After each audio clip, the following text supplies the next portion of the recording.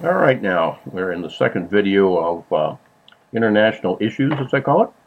We'll go through all that promo stuff again, or the introductory stuff. It's called Hemisphere Immigration Agreement. The United States of America is an immigrant nation, and we talked about this a little bit earlier when we were talking about population control in the U.S., having a national ID and doing those things, really taking care of our borders. Just because we should be able to walk up to anybody, the police should be able to walk up to anybody and say, "Let me see your ID." I have no problem with that. This is done in almost every other country in the world except us. We're going to get into doing some things about immigration. We're not going to build a wall, okay, as some idiot has been suggesting. We can militarize our border as we need to. Okay, we may have to, very well have to do that, either short term or long term.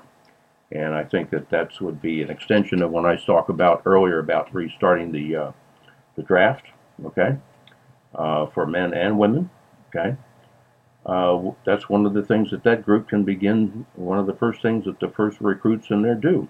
We will set up our borders, really militarize the border, and have it staffed with our own people and our own militia, created from the draft, and part of their 2-year assignment will be in rotation, keeping people out of there. So we'll control our borders. But the biggest thing, and this ties into world population control, which we're going to talk about in number 5. But for right now, we're just going to have to reach an agreement with the leaders of all countries in this hemisphere. You got North America, which includes Mexico, Central America, and South America. And in this case, our hemisphere is going to have to start trying to take care of itself. And I mean, housing our people, feeding our people, and giving our people the necessities of life going forward. And that's how countries should be rated, right? And we're not doing the best job here. We should be doing much better, but we're not. And we're going to reach a point, I think we have reached a point, where America is full. When we start talking about population management, there's this little thing. You go out there and Google world population clock, and you'll get some things that are going to pop up, and it'll just amaze you all the numbers that they've got. But, I looked at it the other day, and it was up to 7.45 billion people.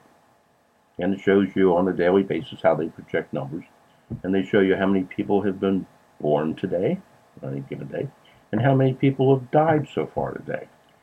And the number of people being born is significantly higher, maybe not twice, but higher than those that are passing away, right? Hence population growth. This is worldwide.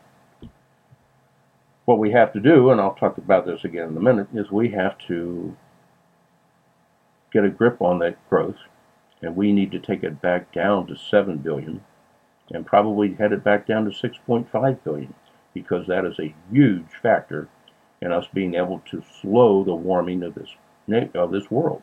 All right, it's really pretty simple. So we're going to freeze immigration into this country, okay, and we're going to have an agreement with our people in this hemisphere that we're going to work together. And we're going to work together on dealing with the fact that in the earlier one we talked about relocation. We're going to have relocation of people in this hemisphere due to the water level coming up. We're going to have to start figuring out way in advance what we're going to do. All right, things could get really bad in the climate down the road. I mean, talking decades in the future, but we need to start talking about that now because of the dire straits we're going to put our grandchildren in and their children. All right, so we need to have each country own their own people, keep their own people. If we find a reason for people to be, migrate to another country, we'll work it out, but it'll be controlled, right? So that's really the hemispheric immigration agreement.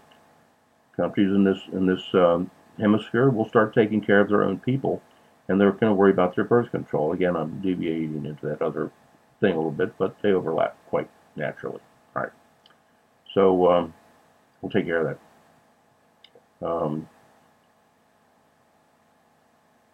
an example of how the hard issues we're going to have to deal with is as the water level continues to come up, all right, and we have more and more of these storms like Matthew.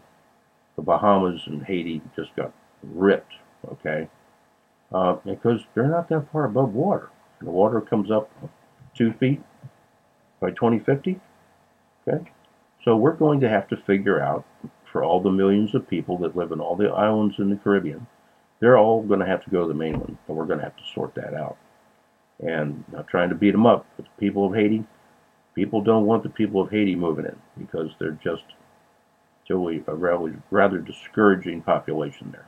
Okay, that's all I'm going to say about that. But these are the things that we need to plan for. Okay, so there it is. Enough said on that. And okay, we'll talk. We'll get into the next one. And again, that particular agreement is going to have to be orchestrated and pushed through the Organization of American States, the OAS. So that's what their job is. We're going to make them do something for a change, something really significant. Anyway, that's it. Take care, and I'll see you next time. I hope you found that somewhat informative. Take care now.